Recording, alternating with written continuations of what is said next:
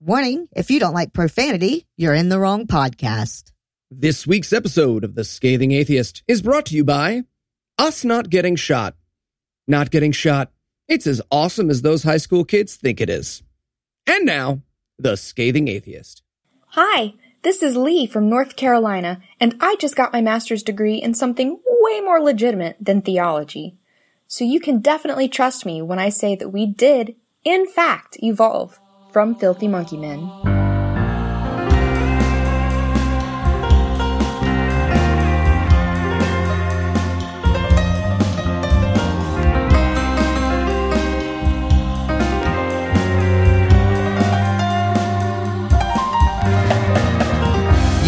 It's Thursday. It's March 15th.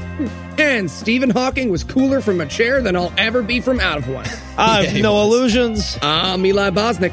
I'm Heath Enright. And from New York, New York, Secret Lair, Pennsylvania, this is The Scathing Atheist. On this week's episode, Kim Davis becomes the first person to write a book she can't read. At Muhammad, second person. The reputation of United Airlines takes another hit after God gets dragged off a flight kicking and screaming. And Jesus will turn out to be way realer than Alexander the Great. Take that. But first, the diatribe.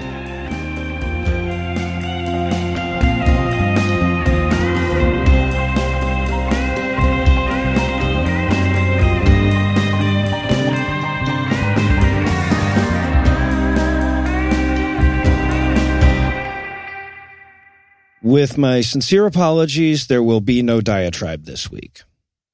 I had a pretty good streak going there, but it was bound to come to an end eventually, right? 264 weeks in a row, I managed to come out here and find a new way of saying, can you believe it with this Jesus shit? But there's got to be a finite number of times I can do that, right?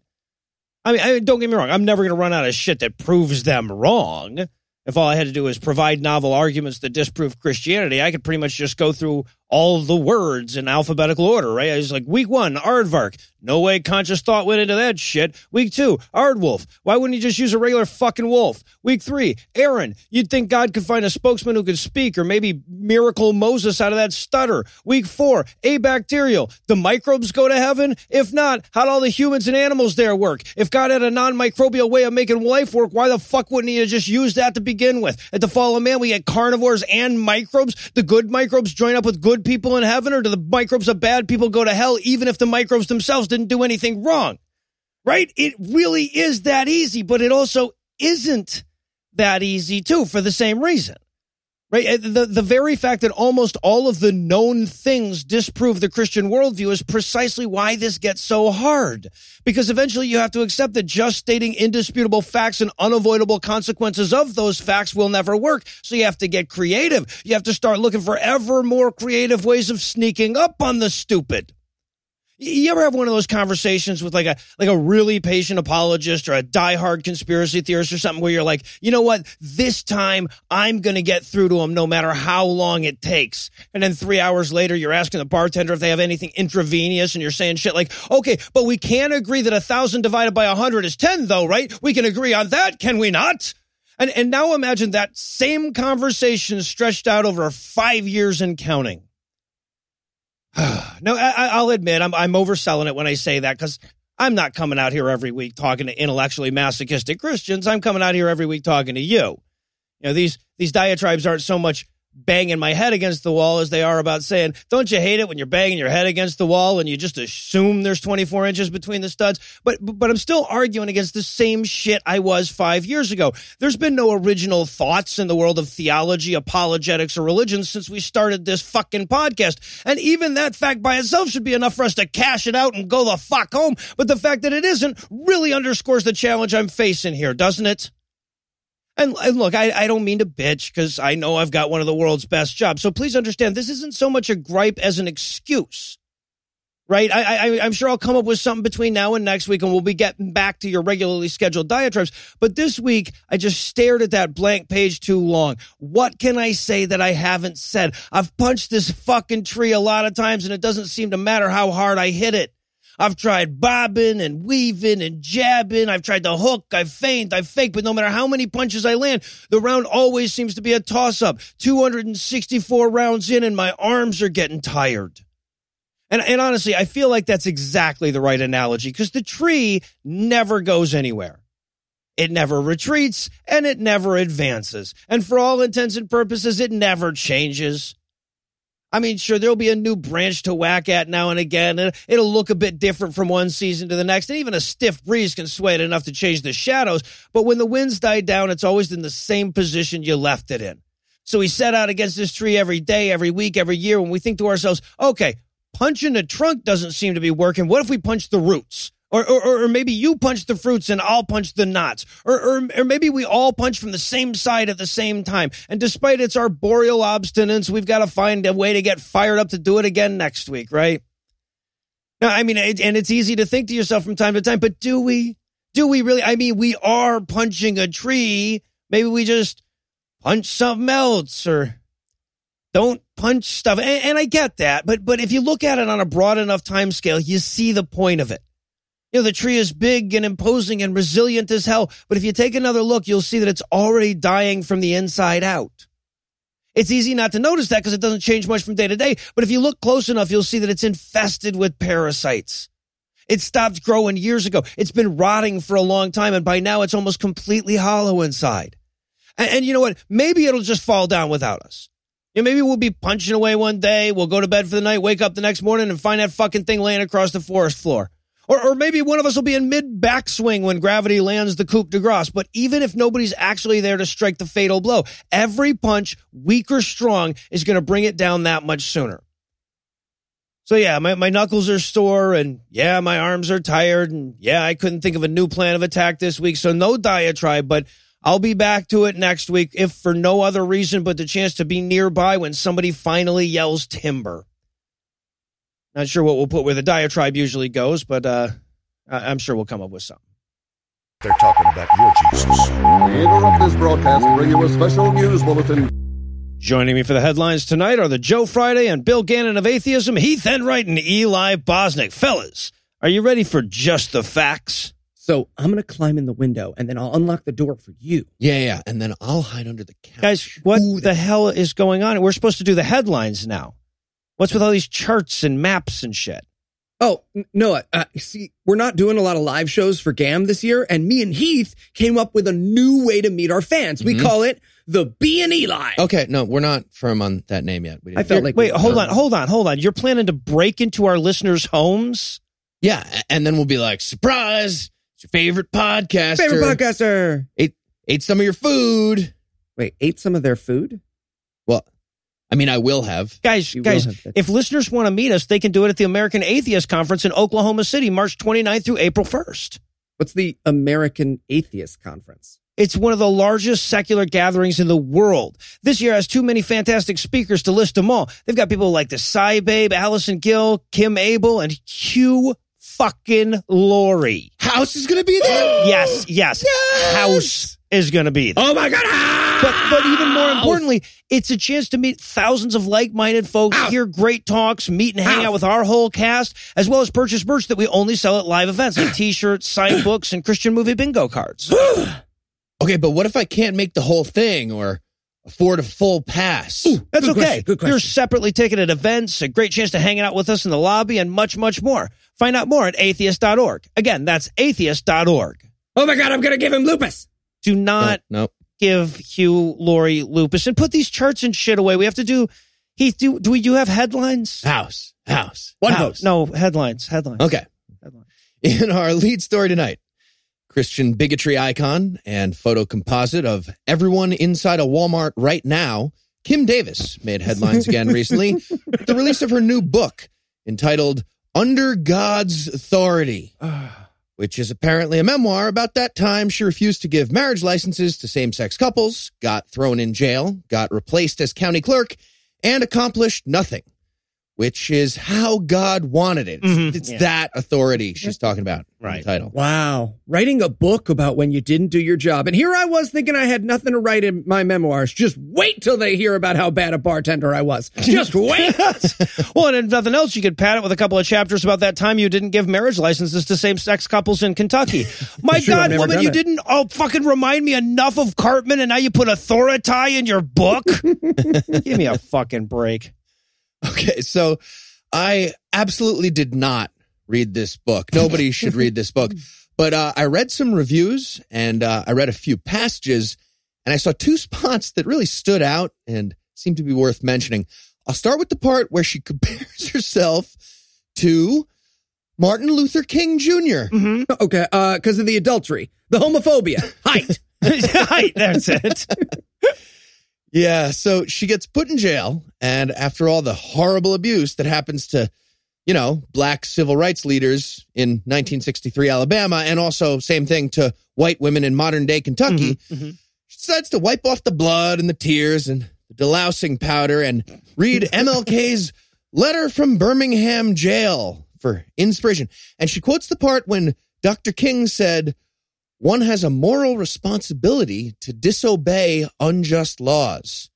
And those words inspired her to continue fighting for the rights of the oppressed, like homophobic Christian people in Kentucky. Yeah, it was never clearer that someone had smudged out the 4 in her copy. You know, she's like, continue fighting the rights of the oppressed. MLK gets me. All right. Yeah, so the MLK comparison, that was delightful. But I think my favorite part is when Kim Davis accidentally tells the story of how God is definitely real, but also fucking stupid. Yes. So she's in the middle of a big section about how God chose her to help protect the word marriage from gay word stealers. Worst Dr. Seuss book ever, by the way. Speak for yourself. And she writes, quote, "How foolish is it that he, God, would take someone who's been married 4 times, twice to the same husband, and use me to defend marriage in a case that attracted national and international attention." That would have been. End quote. This was followed by a long, awkward pause while the book tried to think of an answer. And then there was a beep sound, and we learned that the book was having technical difficulties beyond its control. And they moved to the next chapter. It's like a coloring book for kids. It's like, why do you think God would do that? Draw it now. Was the answer good enough for you? It's amazing how often the only apologetic these people seem to need is any hoozlebees. Yeah. So one last thing, Kim, if you're listening. And we know you are. We just wanted to thank you for offering to come on our show and talk about your book. However, we're pretty sure God wants us to protect the sanctity of the word author. So just can't do it, you know, like morally. Yeah. Veto. I will start a pool on how long till Noah makes her cry. I will start a pool by making her cry. Also, just real quick, one other moment I forgot to mention here in the story.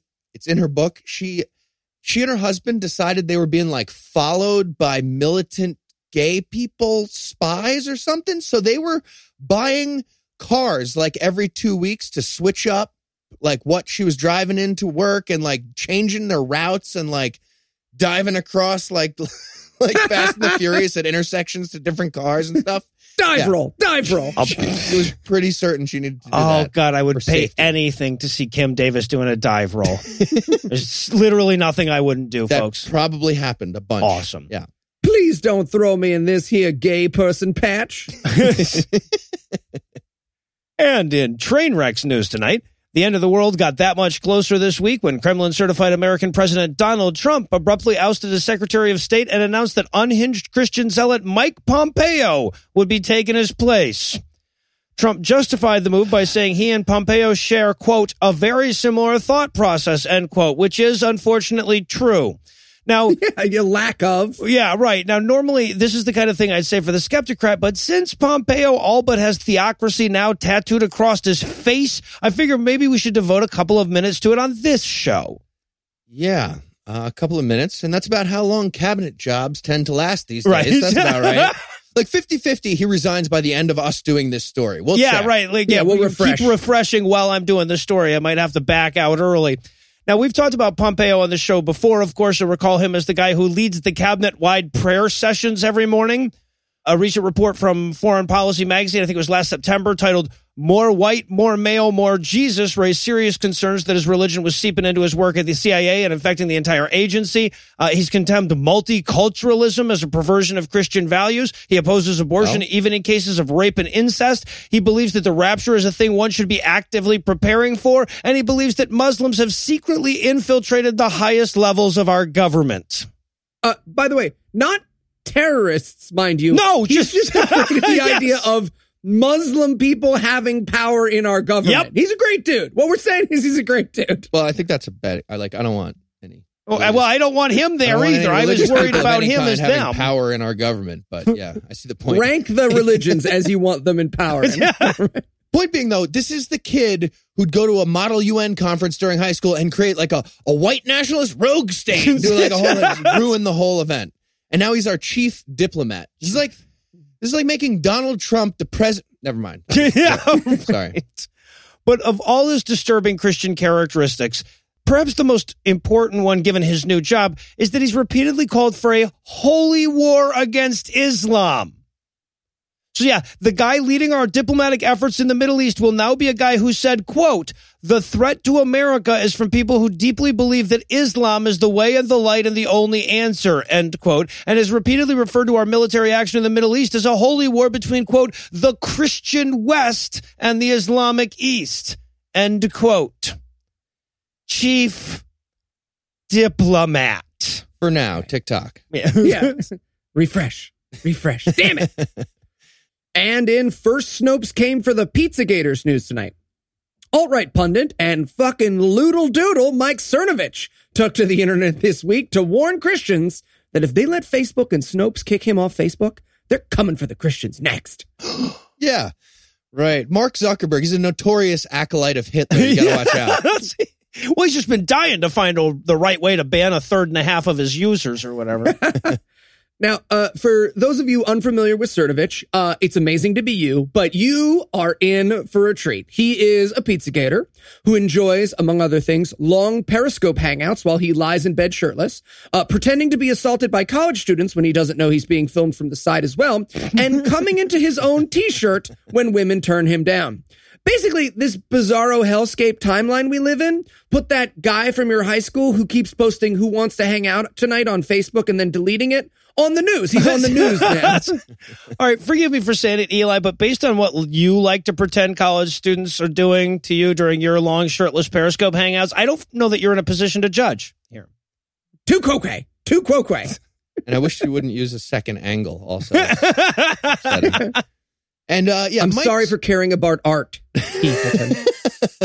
But sadly, Cernovich isn't just harmless fun. No, along with Pizzagate, he's a big old racist, homophobe, and transphobe who likes to make shit up. And so Facebook's new fake news filters are coming for his precious, precious bodily fluids.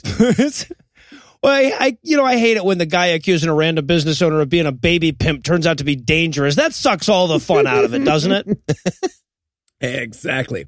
So in response to reports that Facebook had threatened to suspend the page of Christian satirical site, the Babylon Bee, Mike took to the airwaves to let all the Christians know that they were next, saying, quote, I'm going to do my best, Cernovich here. Don't defend me. I don't need you to defend me. Here's what I need you to say. Facebook and Snopes, they hate Christians. If you let them get rid of Cernovich, we are next. And that's the truth. It's proven now. End quote. Come see the fact-checking inherent in the system. Right. Fact-checking. Yes, indeed. There was a report that Facebook had threatened to suspend a satire site, and then next come the pogroms. That's how it works, right? But it gets more dramatic. Really? They aren't just going to ban you for making jokes while Christian. No, they're going to get you fired as well. Mike says, quote, if you think this is going to end when they ban you from social media, if you think they aren't going to make it so you can't have a job if you're a Christian, that you can't run a business if you're a Christian, this is just a warm-up, end quote. If you think this, then that's just a warm-up. What is it? Do you understand if then? Yeah, Mike, it's our fucking long-form plan of making sure that all the wedding cakes are gay. Exactly. So yeah, whatever you do, Don't let Facebook stop your stupid Aunt Kathy from sharing Mike's made-up screenshots. Or the next thing you know, you'll have to fuck a baby to work at Walmart or something. All right. Well, it seems like Mike Slope is going to need an awful lot of lube. So while Eli negotiates his terms, we're going to pause for a quick break and hand things over to my lovely wife, Lucinda. A man wrote the Bible. A whore is what she was. If it's a legitimate rape, it makes you a slut, right? Cooking can be fun. Hey, I'm proud of a man. This week in misogyny. Welcome to this week's International Tour of Sexism. I'll be your tour guide today. All I ask is that you sit back, strap in, and be sure to keep your hands and ankles inside the burqa at all times. Speaking of which, we're going to start this tour off in Iran, where an unnamed woman was recently sentenced to 2 years in prison for taking off her hijab. Now, technically, the woman will be eligible for parole after 3 months, but Tehran's chief prosecutor criticized the punishment as a light sentence and vowed to push for the full 2-year penalty for her egregious crime. After all, she showed her head in public on purpose. This woman, of course, is part of an ongoing trend of civil disobedience in Iran, with women increasingly intolerant of the nation's prehistoric laws. More than 30 Iranian women have been arrested for publicly removing their veils just this year, and as near as I can tell, the judges are starting to ramp up the sentencing. After all, if they're not careful, they'll wind up as progressive and egalitarian as, say, Utah.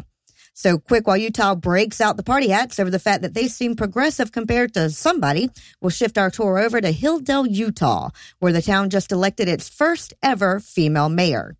And the city celebrated by quitting en masse. That's right. All but one of the town's 7 employees resigned on the same day when they found out that they were going to have to work for a penisless mayor. Now, I should point out that if you've ever heard of Hilldale, it's probably because of something related to polygamy or marrying children. It's that kind of town. So it's no surprise that A, they're too cocky to work for a woman, and B, the majority of people want a female mayor. That's what happens when you let the wives outnumber the husbands, guys. Get used to it.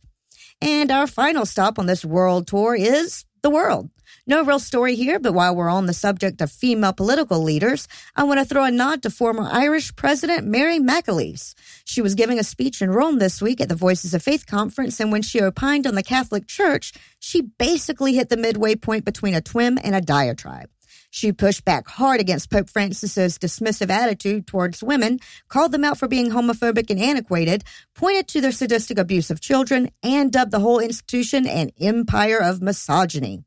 So now that we've figured out a solid campaign slogan for Mike Pence 2024, I suppose I can bring the tour to a rolling stop and hand things back over to Noah, Heath, and Eli. Thank you, Lucinda. And in the Cure for What Jails You news tonight, residents of Bradley County, Tennessee are furious after learning that their local sheriff was in the habit of dropping inmates off at local churches in civilian clothes with no supervision. Turns out that even Christian groups who take no issue with the obvious church-state separation violations involved would rather not have unmarked inmates in the pews next to their kids. Huh. Yeah, but they're fine with the guy at the front with the unmarked van. Yeah, well, yeah. Either way, I feel like we're focusing on the marking aspect. It's just getting us off track. I mean, you just check and see who goes to stab the priest when he goes for their wafer, right? Yeah. Isn't that just pretty... Exactly. It's pretty easy to figure out after the fact. Now, the way this came to light is super interesting. So back in May of last year, Sheriff Eric Watson of the Bradley County Sheriff's Department took 9 inmates to church wearing civilian clothes, completely unrestrained, no shackles or anything. Then he posted pictures of them on Facebook mingling and singing in the choir and interacting with children, and bragged about how these were all former inmates that had turned their lives around with Jesus. But then somebody looked at the photos and they were like, what do you mean former? Because they weren't. See, the Tennessee Department of Corrections has since confirmed that those were all state prisoners serving sentences in the local jail right then, except that they weren't in the jail. I'm honestly curious how this guy thinks the internet works. Like, genuinely, I would love to hear him explain what he thinks happened there. Well, I figured by the time anyone saw the pictures, because the past, you see, those, like an album, I put it on there. I tagged my nephew. I lied about the date and put it in the feature, so I figured that'd be all right. It started in the year 1, so it's not... Of course, the church's pastor defended his captive audience marketing by pointing out that even Jesus got arrested. So, sometimes felons are the son of God, sometimes not. You can never really tell. They are always one of those two things. That's true. Always one of those 100% of the time. He then went on to point out that some 30% of Americans have been arrested. So in his words, quote, "You and I likely and unknowingly interact with more prior inmates each day than we had in our meeting that Sunday," end quote. Okay, for the record, bro, arrests and inmates are two radically different things, right? If you're curious, the number of people who have been inmates, that's closer to 5%. Way too fucking high, but way lower than 30%. Also, the reason everyday life has more former inmates is because those weren't former inmates. And finally tonight, in friendly skycake news, passengers flying from San Francisco to Boise last week got a terrifying glimpse into how religious people are all big fat liars when a woman stood up, started screaming, "I am God, I am God," and proceeded to try to open the cabin door during the middle of a flight. And despite the people on board being about 90% theist, nobody believed the woman, and nobody let her carry out her role in the divine plan. Huh. Yeah, which is bullshit because Matthew is super clear about the test they should have for that lady. They missed their shot for eyeball monsters. That's all I'm saying. I love the Goldilocks zone of belief that they have to try to hit. Okay, all right. It's totally true, but if anybody ever acts like that, tackle that motherfucker and put him somewhere bouncy, okay? Yeah, so apparently the crazy lady went over to the cabin door and started trying to open it. And even though she had the omnipotent creator of the universe inside of her, that's still impossible. Even God was like, wow, there's a bunch of levers. Plus physics. Fuck. So the people sitting right there finally decided to stop her, and this includes literally hog-tying her in the aisle, which seems a little excessive, but also hilarious. Yeah, so right. Balances out. That was a fun video. Either way, the new speech about your responsibilities in the exit row just got way more involved. Yeah, you're right. They're fucking cribbing questions from Gozer the Gozerian and walk up there. Do you have any physical abilities that would prevent you performing these duties?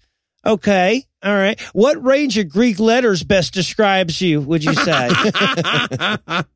They just put her in the seat behind Noah. Okay, 14 more hours left. I'm God! I'm God! Sir, take your headphones out. I need you to take your headphones out. It's official rules. You can't. She's going to lean her seat all the way back and forward somehow. She's in both the seats surrounding you. Yeah, so we spend a good amount of time on this show trying to point out ways that religion can be dangerous. It's a fun little game we play. But this was too easy. Honestly, it ruined the game. If God's listening, come on, man. Like, at least give us a challenge. At least have another airline with the same thing happening, but the woman screams, "Nobody's God! Nobody's God!" I don't know. Something. Okay, to be fair, they untied Lucinda very quickly, and it was that lady's fault for wanting to talk to her about Jesus on the plane anyway. So I don't see why you have to attack our co-host. Yeah, so moral of the story, God apparently can create a door he can't open. And he's probably pissed about all those people tying up his avatar. So expect some more baby cancer and school shootings coming up soon. Right, yeah. And flattered by Heath's confidence that I can segue right out of baby cancer and school shootings, we're going to close the headlines for the night. Heath, Eli, thanks as always. Free will is an illusion. And when we come back, Lee Strobel will help us put the crack back into cracking open a book.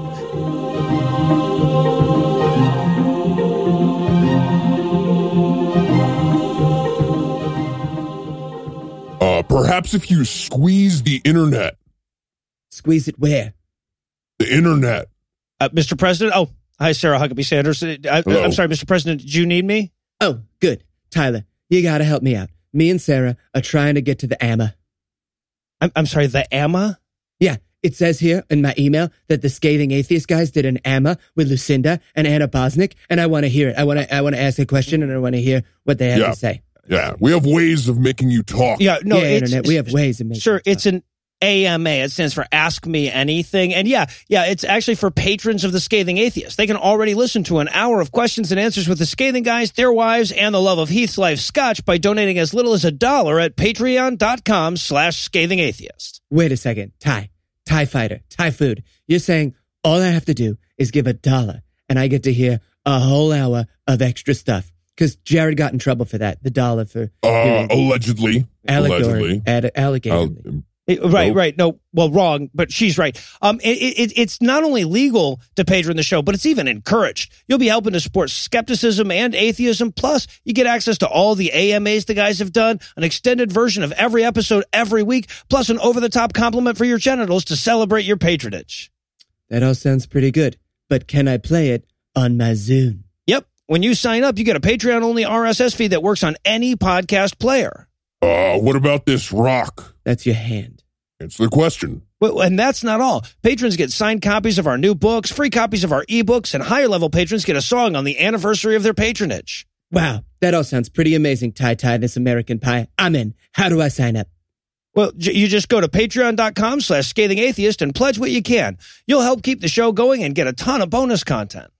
How about this rock? No, it doesn't play on a rock, though. This one is my sister. It doesn't play on your sister. I don't understand.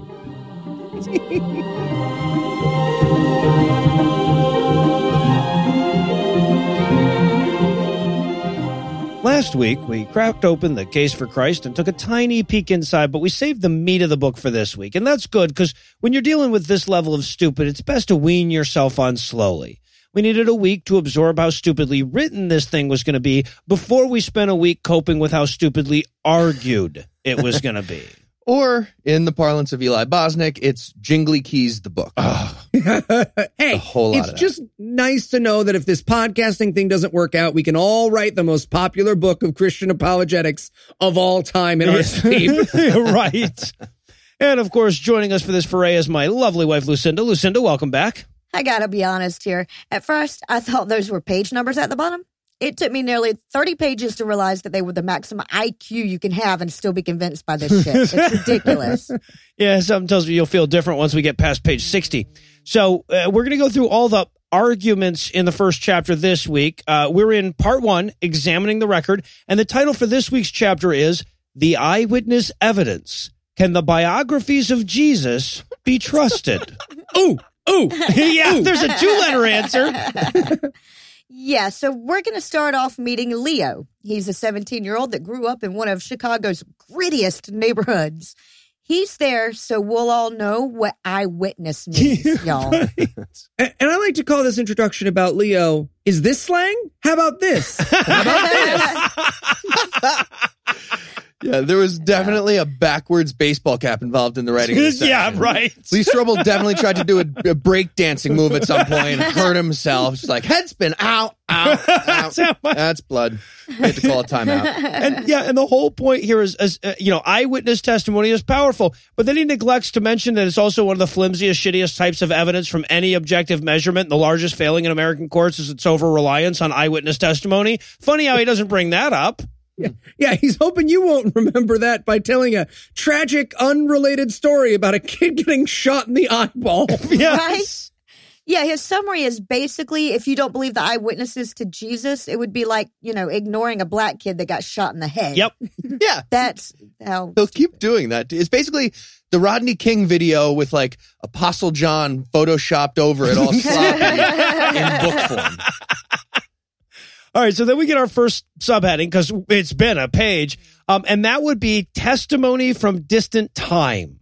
Right, and so now he's going to relate it to Jesus. Yeah, right.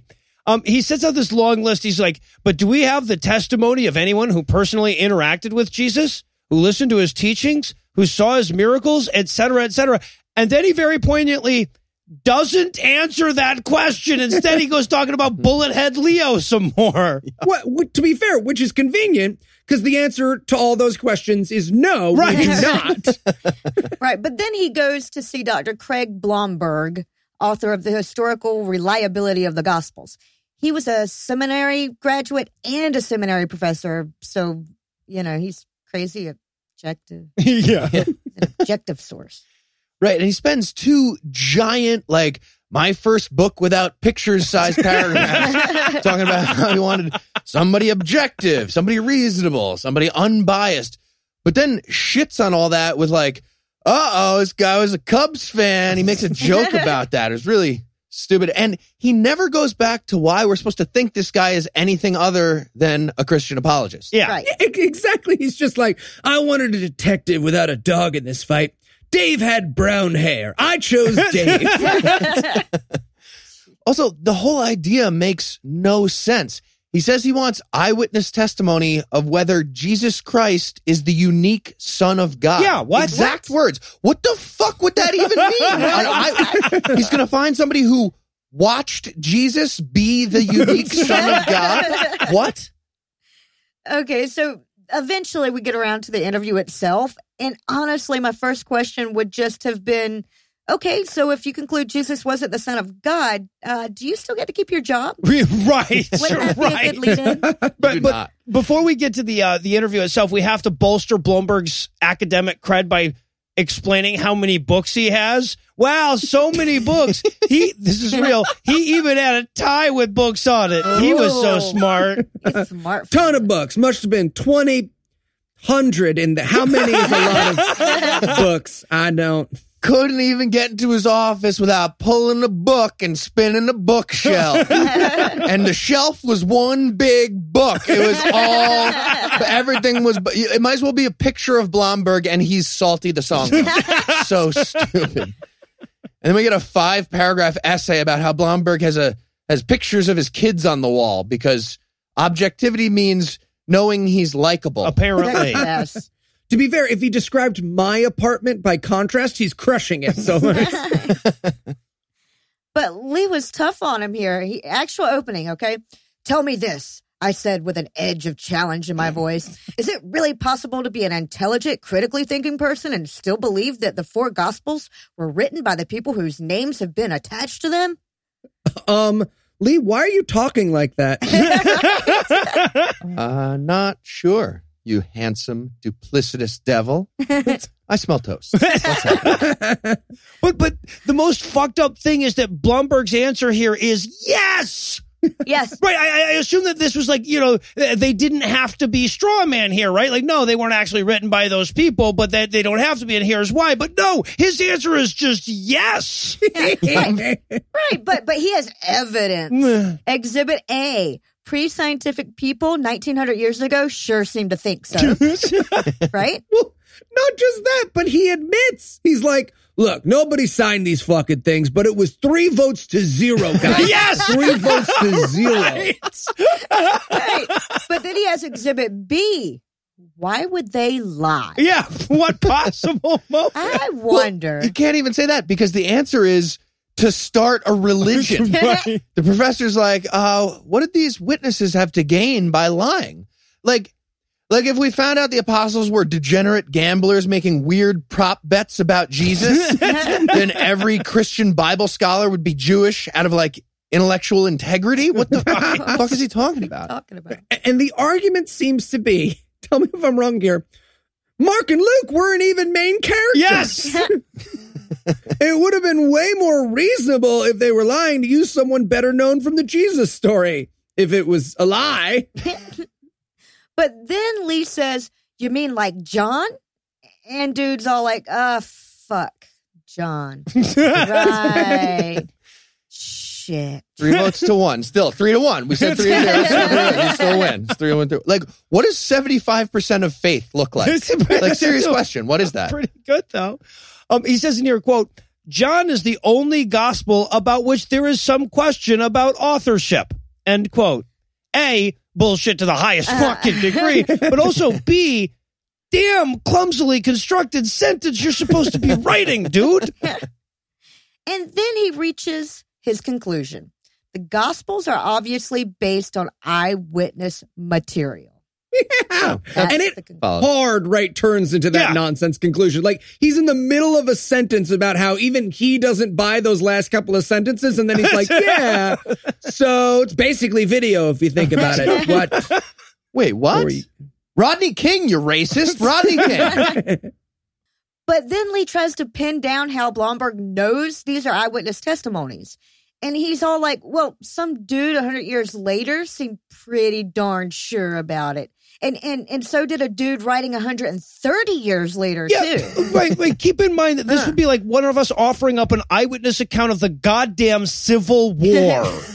Well, it's like if Eli gave an eyewitness account of the Civil War, and your evidence is that I said he didn't make a mistake while he was doing that. Right.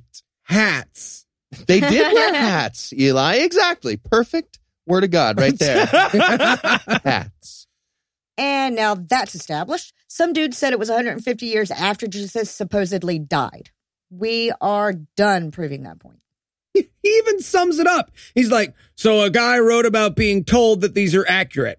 Yep. Okay, fucking bingo. We're done here. That is how evidence works. It's so weird and leading. It's like, yeah, so I guess it's safe to say that I, Lee Strobel, the world's #1 ranked atheist journalist, have no choice but to embrace Jesus Christ into my heart as the Lord and Savior because of math. Is that correct? Exactly correct. You have no other choice, Lee Strobel. And his questions are so fucking stupid. His next question is like, how come these don't read like the biographies I see in the books a million then, huh? Oh my God, this was so fucking sloppy. He might as well have said, what should my next subheading be? Right? And Blumberg brushes his question off by pointing out that ancient writers didn't really give much of a fuck about getting things correct. That's his argument in favor of the gospel's historicity. It's really fucking weird. It gets weird fast. Yeah. Yeah, including someone's whole life and their biography was invented in 1992. It's the actual argument in this section. Also, they hadn't invented quotation marks yet. You're right. So there was no way to write down exact words. Impossible to do that. That's literally another actual argument. They hadn't invented truth punctuation yet. And reason number 2 that Mark seems like a giant liar, but definitely isn't. The crucifixion is way more important than the huge list of insane miracles of Jesus. So Mark was basically like, yeah, yada, yada, yada, bread, yada, yada, yada, torture porn. That's what you need to know. And now he brings up the Q document and doesn't shy away from the fact that Matthew and Luke copied a bunch of their shit out of Mark. Right. Lee's like, hey, remember 4 sentences ago when we were talking about how flawless their testimony was? Any chance that could be because they were copying off each other's notes? Yes. And Blomberg's like, no, it's much more likely that they had really good 150-year memories. But Strobel was onto something here. So he's like, but if you isolate just the stuff from the Q document, what kind of Jesus we talking? This is his version of enhanced. Yeah, by the way. And Blomberg says, it's like a JC's greatest hits album. That's what the Q is. Does that help? And no, it does not. What the fuck does that mean? Not at all. And even in the Q document, which may or may not have existed and may or may not have been a collection of sayings and about which we only know the parts that 2nd century Christians wanted incorporated into their gospels, it says that Jesus was God's kid. Definitely. Yeah, the point of this tangent is, well, the Q is basically a collection of sayings, you know, like, remember the time I did all those miracles? Whose point am I making? I'm sorry. What? Yeah, and Blomberg makes another ridiculous excuse here. He says, you wouldn't hear about the miracles because the Q is really just saying. Yeah, but wouldn't some of the sayings be about the fucking miracles? Like, if I could turn water into wine, I'd speak in nothing but slogans about my wine magic. Like, no one comes to the Father except through me. Just all wine puns all the time. Then he's like, why would Matthew, the eyewitness, crib notes from Mark, the not eyewitness? And the answer here is because Mark heard shit from Peter. But then this is no longer eyewitness testimony, right? This is Matthew writing down what Mark says Peter says. You've just accidentally destroyed your own fucking argument here. Done. Right. And he tries so badly to cover this up with the sloppiest example possible. He's like, sometimes I hear people talk, but then I say what? And if you think about it, that's like not being there at all. What? Also, Peter was in the inner circle. Right. So it makes sense that Matthew would be like, hey, I was like a few feet further away. Was he being the unique son of God just now? Right there in the inner circle from there. To your perspective, cool. He was good. Bam, proof. You know you're killing your argument when you feel the need to follow up a point with this sentence. Quote, yes, I thought to myself, that did make some sense. He does that so many times. There are so many times in this book where he's like, that was sure convincing, huh? I'd say this chapter is being concluded beautifully right now. Is it not? Yes, it is not. Wait. And by the way, that's all it took to convince Lee Strobel, the atheist, that the Gospels came directly from Luke, John, and Mark. He's done with that now, never bothers to address the fact that they didn't even seem to exist until long after those guys died. Never even brought that up. Yeah. Moving on. Well, they hadn't invented the semicolon at this point. So time travel. There were no Oxford commas. Stalin and JFK were hookers. It was terrible. Terrible. And now it is time to explain why John tells a completely different and contradictory story. Yeah. Note that we're not even going to deal with the myriad contradictions in the so-called synoptic Gospels. Okay. To be fair, we're not really going to deal with the contradictions in John either. Well, no, that's true. The best Blomberg can really do is say, well, if you think about it, they get less contradictory towards the end. Yes. What? Great. And the explanation here seems to be John knew that the other two guys had covered that shit, so he was doing an Ender's Shadow, you see. He's doing an Ender's Shadow. But the explanation had a second part, too. Let's be fair. Either John knew all about the other three Gospels and didn't need to repeat stuff, or he didn't know about the other three Gospels, which means next chapter. Any hoozlebees. Yeah. Right. So he ultimately concludes that they're not really contradictions because all the Gospels deal with similar themes, right? That's how you can tell all of the episodes of this show were based on the same week's worth of news stories because of the similar themes. Yeah. How thematically different would John need to be for Blomberg to call bullshit? Like, have you heard about the one Jay Sizzle? And then Blomberg is all like, look, contrary to popular belief among scholars, Son of Man means nope, gonna stop you there, buddy. Done. Okay, but let's not forget that Jesus uses the verb to be several times in both John's gospel and the other ones. He used sometimes infinitive, sometimes conjugated out. Pretty big coincidence that everyone seems to know he was using a super rare verb like to be. Yeah, it really emphasizes what an uphill battle this is when he has to start the book out by arguing that his primary source agrees with itself. Right. Yeah, this is the discussion they're having. Strobel says, John seems to remember the most important story ever way differently. You want to talk about that? And Blomberg says, no, trust me, Jesus thought he was God. What? That's it? This whole subsection is just a fight with your girlfriend where you're like, I just want to hang with my friends. And she's like, so my mother is fat now. But see, as Strobel explains here, the Gospels aren't contradictory. They just had different theological emphases. Like Luke was more concerned about the poor, so he thought Jesus was born in Bethlehem. Mark wanted to show Jesus as the suffering servant, so he thought he was born in Nazareth. You see? Exactly. Themes. And again, he relies on his argument from ancient historians are allowed to lie. Yes. Yeah. He's just like, you have to understand. Eli doesn't like Wikipedia. He already knows these stories about the magicians. When it's his turn to write an essay, he's got a lot going on. Tom writes his comments very late. Then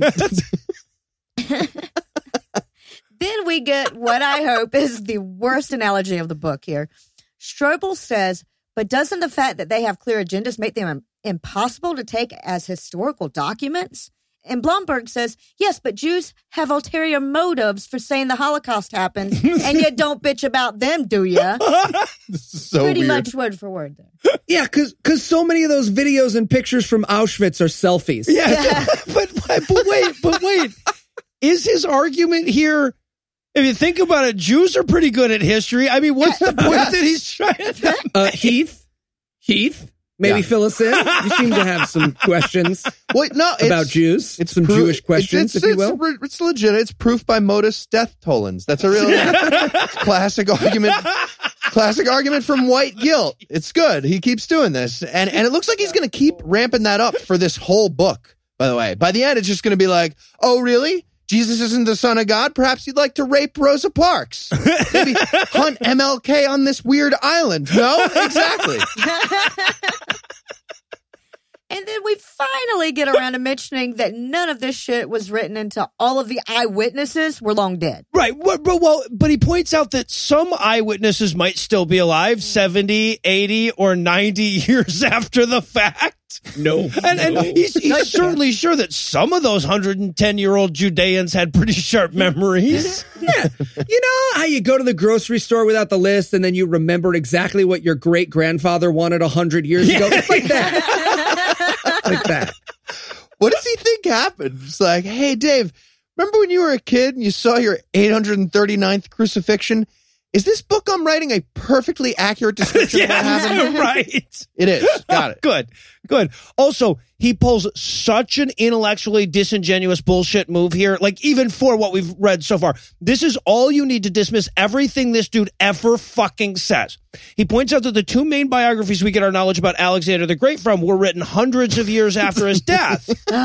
But, and he doesn't mention this, they were based on shit that was written contemporaneously. Those books didn't survive, but like they listed fucking sources that already exist. They were the first fucking biographies of Alexander the Great ever written. Alexander the Great took biographers along with him on his conquests.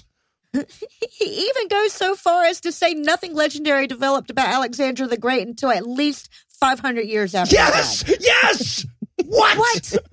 Where have... And that all kind of misses the major point, which is that we didn't start a religion around how many Thessalonians Alexander tricked into the mountains of whatever, right? It's just not.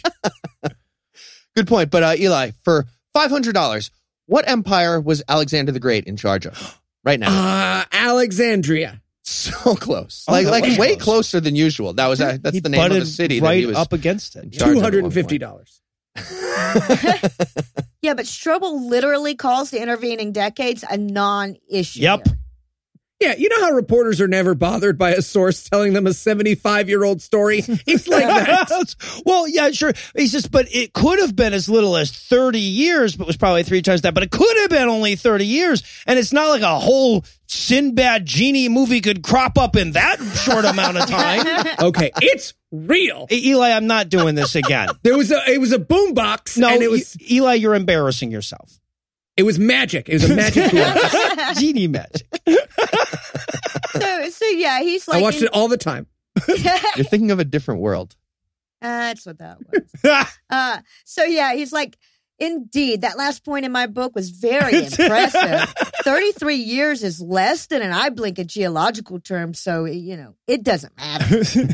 In science, I believe we call that a science. Winning the book. My book is crushing it. But what about the epistles? Well, those were written even earlier and make no concrete claims about Jesus, who Paul says he met as a fucking ghost. Who said ghosts aren't real? This is serious. Anyway, back to the dates that only I know about. Plus, Paul might have been saying shit he knew from even earlier than that. And as a skeptic, this wiped away one of Lee's biggest objections to Christianity. Which decade people started saying he was God in? Yeah, that's the one that's really been... I was going to ask about that. Yes, thank you. As a skeptic... I'm a skeptic. I don't know if you heard. I'm the number one ranked skeptic. I'd love to believe in Jesus, but can you hit this literal softball that I'm going to throw to you, Mr. Blomberg? Okay, wow. You totally got a piece of that. I am Christian. Right. And this chapter, this explanation is so meaningful to him that he writes that he like collapses into the bookcase like a Lamanite. Yeah. He might as well just faint onto a couch and need snifters to wake back up again. Yeah, so that's it. He wraps the chapter up there, but he apparently saw us coming, and he offered up a few questions for reflection or group study at the end. That's us. We're a group study. So I thought we would close by working our way through those. Number 1, how have your opinions been influenced by someone's eyewitness account of an event? What are some factors you routinely use to evaluate whether someone's story is honest and accurate? How do you think the Gospels would stand up to that scrutiny? Okay, I'm absolutely not doing his workbook problem set homework thing. Fuck that. Pass. No. Usually I evaluate stories by counting the impossible things that happen in them. Mm-hmm. If it's, more than 0, I stop counting and move on with my life. Yeah, well, one of my favorite metrics is if I catch you omitting a fact that completely destroys your argument that even a casual fan of history would know, I stop believing everything you say after that. Yep. Okay. Well, I think it's obvious if Mark and John actually saw something, they should have come out to the police, right? Like, why didn't they say something sooner? Also, if Jesus was attractive, they wouldn't have cared at all. Am I doing it right? I feel like I'm doing it right. No. You're not. All right, so number 2.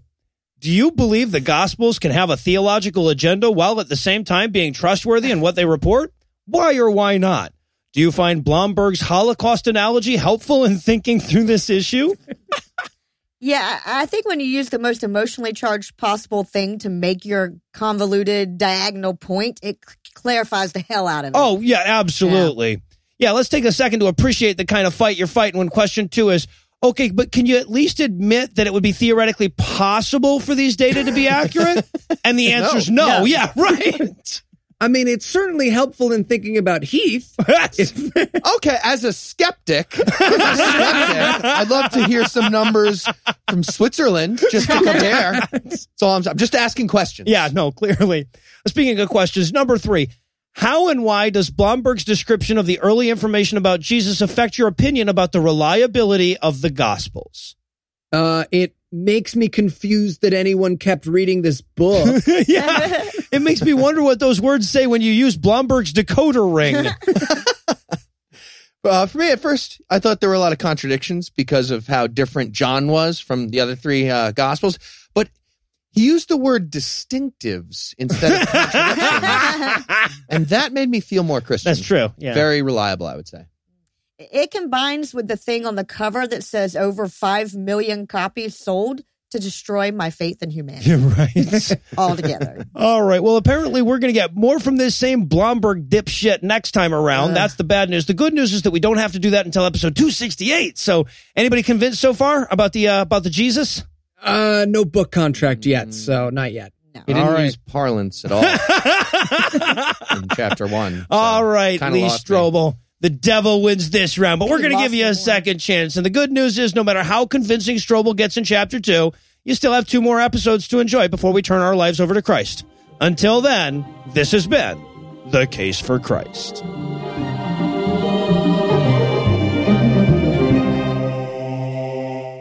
Before we disappear over the horizon today, I want to issue you a challenge. We're running an Easter/April Fool's contest on our Facebook page. We're looking for the best failed greeting cards for Easter. And if you want in, just like our Facebook page and check out events for all the details. There's even a couple of sample cards to get you started. Winner gets a shout out in a couple of weeks. Anyway, that's all the blasphemy we've got for you tonight. But we'll be back in 10,022 minutes with more. If you can't wait that long, be on the lookout for a brand new episode of our sister show, The Skeptocrat, debuting at 7 a.m. Eastern on Monday. An even newer episode of our sister show's Hot Friend God Awful Movies, debuting at 7 a.m. Eastern on Tuesday. And a yet newer episode of our half-sister show, Citation Needed, at noon Eastern on Wednesday. And if even that's too long to wait, you should find more hobbies. Obviously, this show would refuse to convert to MP3 on general principle if I neglected to thank the ever-studious Heath Enright for all the stooting. I need to thank the lovely and talented Lucinda Illusions for all the love and the talent. I need to thank the incomparable Eli Bosnick for all the incompering. And I also want to thank Lee from North Carolina for providing this week's Farnsworth quote and congratulate her on her masters. North Carolina definitely needs a few more of those. But most of all, of course, I need to thank this week's best bipeds,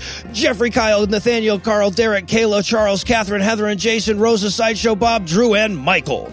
Jeffrey, Kyle, Nathaniel, Carl, and Derek, who penetrate deeper than Heinz Guderian. Kayla, Charles, Catherine, Heather, and Jason, who are so hot the sun wears them cream. And Rosa, Sideshow, Bob, Drew, and Michael, whose intellects are so vast Alexa asks them shit. Together, these 14 phenomenally fuckable free thinkers forewent financial frills for future fractious Philippics against faith this week by giving us money.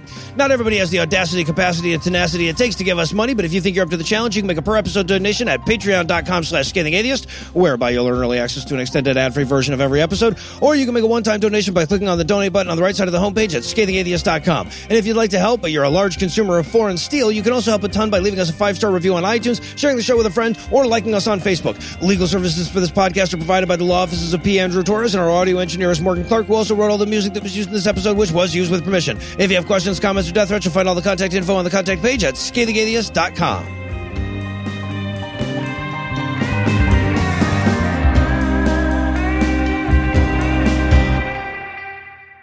That was the dumbest argument. Oh my God. Like that among point a in the sea book, of dumb arguments. at that point in the book, I'm like, oh, it's going to be that easy?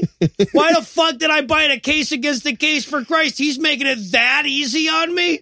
Yeah, it's like the first Christian to tweet at you, and he's never argued with an atheist before. The book. Yeah. You're just like, oh yeah, where does everything come from? And you're just like, oh my sweet, sweet child. Yeah. Go on, have a seat. No, I'm waiting for the fucking crocoduck argument to show up in here. This is Ray Comfort level arguments. Mm-hmm. Oh my God, it's so much better at worse than I thought it would be.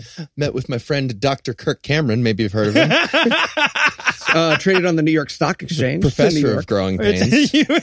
Right next to Per Se. That's not where the exchange is. The preceding podcast was a production of Puzzle and a Thunderstorm, LLC, copyright 2018, all rights reserved.